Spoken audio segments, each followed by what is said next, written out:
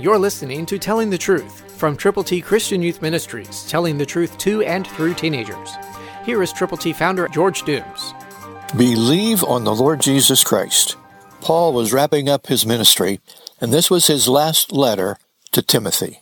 2 Timothy 4:5 says, "For I am already being poured out as a drink offering, and the time of my departure is at hand."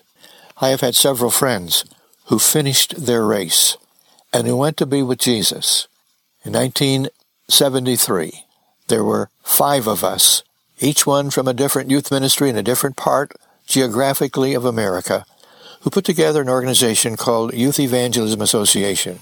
Now, the other 4 are with the Lord, and I'm continuing to share the gospel and asking you to help us communicate Christianity effectively. We have put together God's ABCs for you to give to people who need to know the Lord.